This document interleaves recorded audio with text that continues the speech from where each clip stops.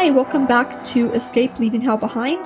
In this podcast, we talk with people who have left an overbearing religion or cult behind. Hi, I'm Lauren Rogers. While you're a missionary, you pay for your mission and you have to give basically your freedom up. You're expected to be exactly obedient to all the rules, and they schedule every single minute of your day.